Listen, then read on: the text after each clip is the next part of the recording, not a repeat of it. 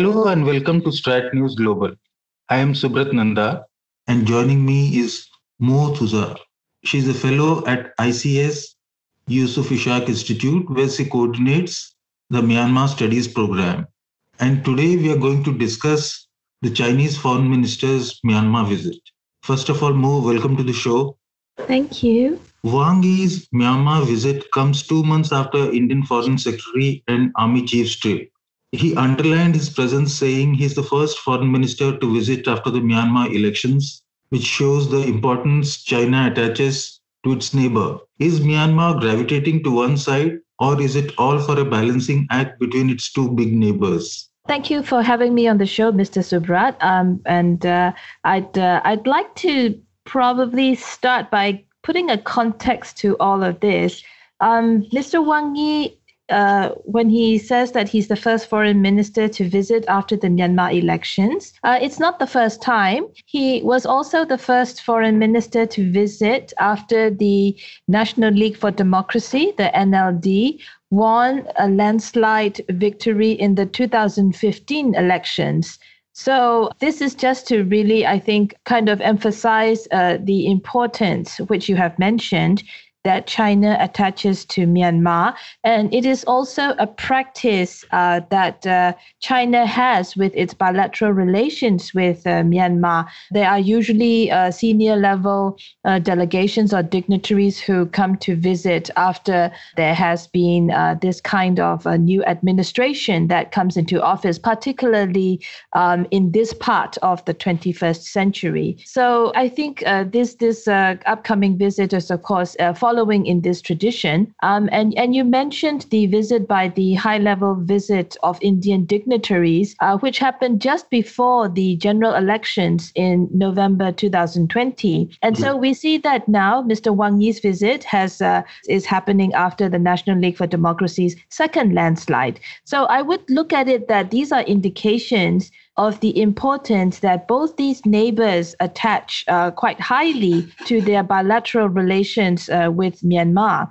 So from my view, I believe Myanmar is still keen to balance its ties with these two big neighbors.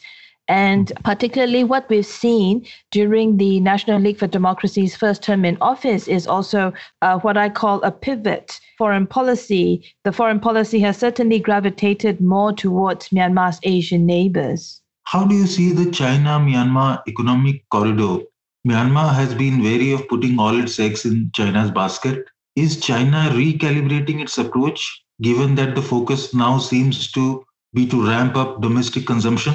Well, I think this is probably one of the areas of focus that we'll see being given attention to in the upcoming visit. Of course, everything went on a hiatus during the COVID-19 pandemic, and the emerging situation of whatever we call it, whether it's the new normal or the next normal, particularly the situations arising from the socioeconomic impact of COVID-19, will inform or underpin how all the big infrastructure projects that China and Myanmar negotiated just last year, when Mr. Xi Jinping visited Myanmar and signed a lot of agreements under the framework of the Belt and Road Initiative. So now we are seeing, I think, kind of new needs or new priorities emerging when the post-COVID-19 future is emerging on the horizon. And I think the China-Myanmar Economic Corridor, or the CMEC implementation,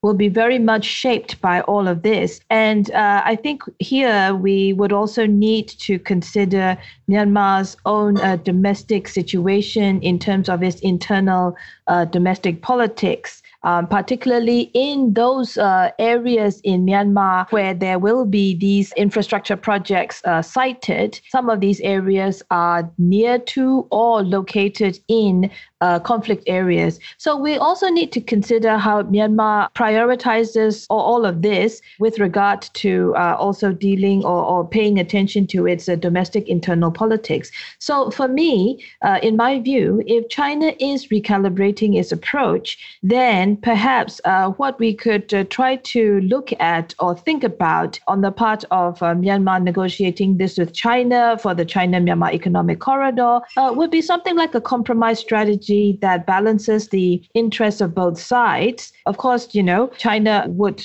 probably be quite keen to revisit the list of the planned Belt and Road projects in Myanmar. But I think it's also important now, given the kind of internal domestic politics that Myanmar has, that they'll probably need to discuss which projects should be accorded priority in that current scenario. And one feature that is emerging quite strongly in the context of Myanmar is the increasing attention paid to having more transparent and inclusive consultation, to have more socially responsible investment. And I think these are the kind of characteristics that Myanmar would be bringing up for the China-Myanmar Economic Corridor, although, of course, the exigencies with regard to trade and access and connectivity are also factors to consider with the kind of the new configuration that the whole world probably has to look at now in terms of how the economic situation has been disrupted by the pandemic. 3 years on, repatriation of Rohingya refugees hasn't happened, despite China mediating talks between Myanmar and Bangladesh. Any resolution in sight? For this, I think it's somewhere of a situation that what I would describe as a work in progress. And why do I say this? It's because of the security situation in Rakhine State, which borders Bangladesh. And of course, the priority is to ensure that the return of the Rohingya communities to Myanmar should be safe and dignified and voluntary. So the conditions have to be conducive in Rakhine State for this to happen.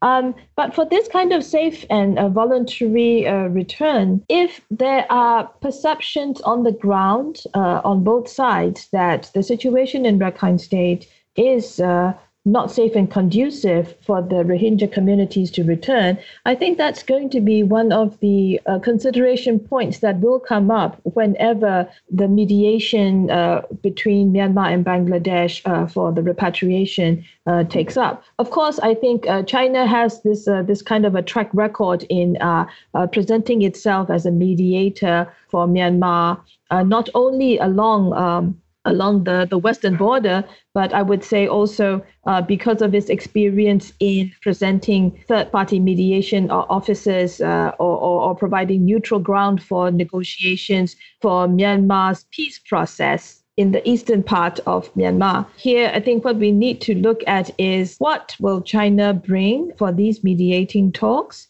And they will also have been observing and looking at the efforts that Japan has tried to initiate earlier on with regard to the overall security situation in Rakhine, especially following the elections. And I think also looking at how the Tatmadaw, Myanmar's military, is trying to engage armed groups such as the Arakan Army, the ethnic Rakhine nationalist armed group, again, with regard to ensuring settlement of the security situation in Rakhine State. In Myanmar, Wang Yi spoke about delivering COVID vaccines. He's due to visit Indonesia, Brunei, and the Philippines as well. Despite China pushing its vaccine diplomacy, there's unease among some ASEAN countries that have otherwise been at the receiving end of Chinese expansionism. Amidst a pushback and competitive moves to wield influence in the region, how is China poised? I think for this scenario, I'd like to probably look at it from more of an ASEAN viewpoint. Because when the COVID-19 pandemic broke and spiked, I think all the ASEAN member states received some sort of assistance from China with regard to whether it's medical supplies or equipment. And in the case of countries like Philippines, Cambodia, and Myanmar, I think they also received even more attention from China. I know that Chinese medical team visited Myanmar and provided those kinds of assistance as well. But again, for the whole ASEAN collective effort, I think several ASEAN countries have also received or are also receiving vaccine assistance from China. And there are also some countries in ASEAN who are working on their own vaccine development. So in this context, of course, what China is doing is something that it has done with and for the ASEAN countries in different contexts in the past, even if we look back to the situation of SARS or avian flu in the early part of the 21st century. And because of this, I guess, history or practice of working together on the ASEAN platform or using the ASEAN platform for that framework of collaboration, the ASEAN countries, in my view, will treat China's current assistance and collaboration with them with regard to COVID-19, especially the vaccine access, whether it is at the individual level or regionally, collectively at the ASEAN level, they will treat this as a continuing part of those ASEAN-China dialogue relations. And so I think ASEAN's position of not choosing sides will also continue. ASEAN has, I think, been quite consistent with that stance. On that note, Mo, thanks very much for your time. It was My a pleasure. Thank you for asking me those very interesting questions. Thank you.